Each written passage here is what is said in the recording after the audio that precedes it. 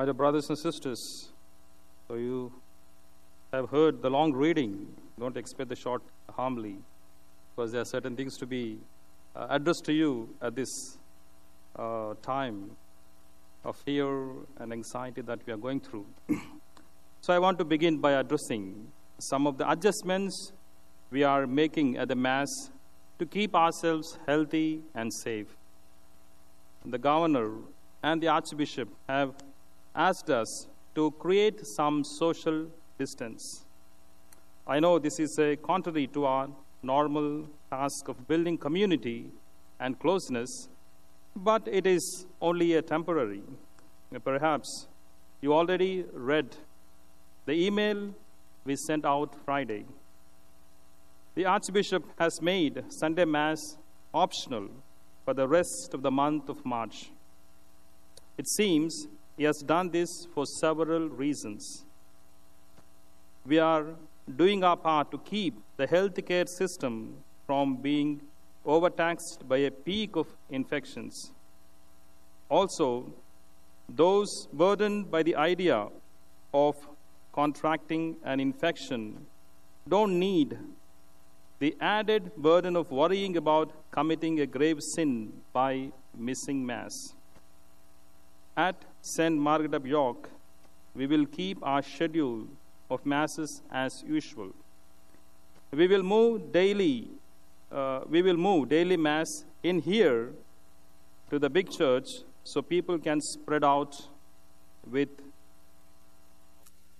that temporary sense of social distance. Plus, this accommodates the large crowds for daily Mass during Lent. The Archbishop has asked us to include some temporary restrictions at Mass, and in the spirit of the strategy, we have added our own. For example, we thought it would be better to leave the collection basket on the pillars by the door instead of passing the basket. This eliminates some unnecessary contact. By the way, we thank you for your generous contribution, your generosity. The Archbishop asks that we not hold hands during Our Father. He asks that we not share the sign of peace, which is optional to the liturgy. He asks that we not receive Holy Communion from the chalice, also optional to the liturgy. Only the priest has to receive the precious blood in order to complete the sacrifice. We receive the whole Christ, body, blood, soul, and divinity, as we receive him in the sacred host. By the way, no one has to receive communion. The minimum is that we receive once a year during the Easter season. There could be any number of reasons why someone does not receive, including being uncomfortable because of the threat of the situation that we are facing now. Because of times when we cannot receive, there is a whole devotion called spiritual communion. We have added praise of spiritual communion to the website. We stuffed the bulletins with flyer containing other ideas for praying from home. We have drained the holy water fonts, and there will be no procession with the gifts. And the bread and wine are already on the credence table here. The fewer people handling things reduce the chance for anything to spread. One of the things the Archbishop recommended was no communion on the tongue. He clarified to a priest on Friday that this is a recommendation, saying no one should be denied Holy Communion who wants to receive on the tongue. So up to you. That being said, if you are receiving in the hand, please make your hands flat, not cupped. Once again, to minimize contact. So thank you for your flexibility. Let's continue to pray for the sick and thank God for our many blessings. So these are the few things to keep in our mind during this time. And my dear brothers and sisters, we have heard today's readings, more particularly the gospel reading today, speaks about a Samaritan woman. Jesus meets a Samaritan woman by the well. At this encounter has become a turning point in her life. And surely it is not a superficial encounter. It is an in-depth encounter, in-depth meeting of two persons. What is this well that we heard in the scripture today? It could be a symbol of inner depth, the deepest level of our consciousness. The woman by the well has to get into the well, but she keeps it well covered and hidden from herself and from the rest of the world. And Jesus has to lead her into her depths. It is interesting to note how gently and delicately he does. He starts from a weaker stance with a request for a drink of water. But the woman does not respond to Jesus. She reacts as any Samaritan would do to Jewish people and Jews to the Samaritans. And Jesus patiently adjusts to her reaction. He doesn't allow her a racial prejudice and her ancestral pride to prevent him from leading her to the depths of her consciousness. So her racial prejudices is this. There's a conflict between Jewish people and the Samaritans because Jews doesn't treat Samaritans well. They say they are unclean people, and there is a low caste and high upper caste and so on. And ancestral pride, when she said, "Are you greater than our father Jacob?" So they had a pride in that well that Jacob gave to their ancestors. So to prevent this, that would affect leading her into the depths of her conscience, Jesus keeps quiet. And Jesus does not refute to her claims to any type of superiority.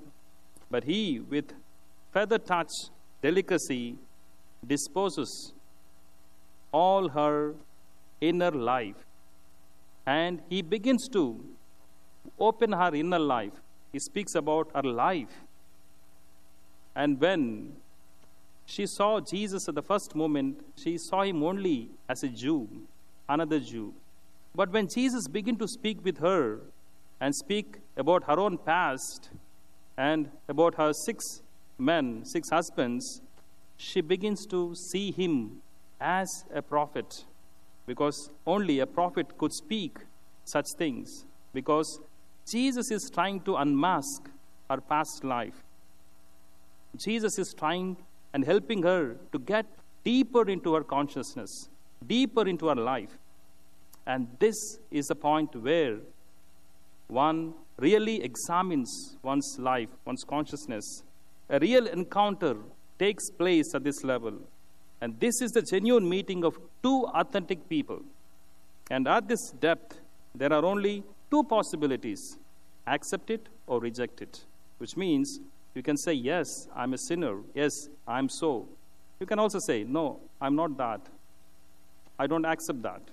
So here, when Jesus spoke about her own life, her own past, she begins to look at him as a prophet. And it is to the credit of Jesus that after having announced the good news to her, after having brought her face to face with her own real life, he leaves her free to decide. And it is to the credit of the woman that in spite of her initial dodging of the issue, she finally accepts herself as she is, a sinner who is in need of salvation, and accepts Jesus for what he is, a Savior came to call sinners. And then she becomes a missionary, which means she accepts that he is not just a prophet, he is a Messiah, the Savior. And this transformation helped her to accept him as the Savior who came to this world. After this transforming encounter, she does not keep her experience a secret as she kept previously. She turns her experience of Jesus into a message for others. And because of her, the whole town comes to meet Jesus. And many believed in Jesus because of her story. And many more came to believe in him when they met him. My dear brothers and sisters, in this gospel passage, Samaritan woman is a summary of how people come to understand Jesus. First as a Jew, then as a prophet, then as a Messiah, then as a Savior of the world. And she is one of the first witnesses in John's Gospel who leads others to Jesus Christ. Her past does not hinder her from being a messenger of good news. She has a story to tell. At long last, she met the right man in her life. The same way, my dear brothers and sisters, first of all, we need to come to Jesus or allow him to come into our lives. And that would help us to encounter Christ in our lives. Are we ready to allow Jesus in our life to come to us? Or are we ready to accept him to come into our lives? That is a serious thought we need to give now as we are in the season of Lent. My dear brothers and sisters, like Jesus, am I ready to overlook the man-made narrow domestic walls of caste, creed, color, etc., and enter into a sincere dialogue with the people of all categories? Or am I ready to face my own true inner reality and try to worship God in spirit and truth? Do I experience a real growth in my relationship with Jesus and share it with others? These are the things we need to reflect very seriously. And remember, you will never succeed in life if you try to hide your sins. Acknowledge them and give them up. Then God will show mercy to all of us, says Proverbs chapter 28:13. Therefore, let us open ourselves before the Lord, that he may touch our lives. And the gospel reading today is placing before us three things. The first, we need to allow Jesus free entry into our personal lives. Jesus wishes to come into our lives, our private lives, not to embarrass us, not to judge us, or not to condemn us, but to free us, to change us, and to offer us what we really need in our life. That is the living water of the Holy Spirit. Let us find this living water in the sacraments, in prayer, and in the Holy Bible, especially during this season of Lent. And second thing we need to keep in mind is we need to be witnesses to Jesus as the Samaritan woman was. Let us have the courage to be Jesus for others, especially in those unexpected places for unwanted people. Let us also have the courage of our Christian convictions to stand for truth and justice in our day-to-day life. The third thing we need to remember in the season of Lent is we need to leave the husbands behind during Lent as a Samaritan woman did. I mean to say, today's gospel message challenges us to get rid of all unholy things, unholy attachments, unholy habits, the evil habits and sinful addictions. Those are the husbands that attach to us. So we need to be enslaved from those attachments. We need to get rid of those attachments. Lent is a perfect time to learn from our mistakes of overindulging in food, drink, drugs, gambling, and so on, or any other addiction that distances us from the living water.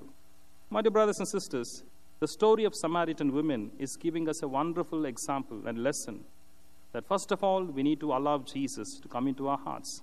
And once we encounter Him, that is the turning point, and that will be a turning point in our life, in our spiritual journey, and in our relationship with the Lord. Let us allow Jesus to come into our hearts, and let us ask the Lord to bless all of us and touch our lives, that we may experience Him at every moment of our lives. Let us pray for this grace in this Mass. Amen.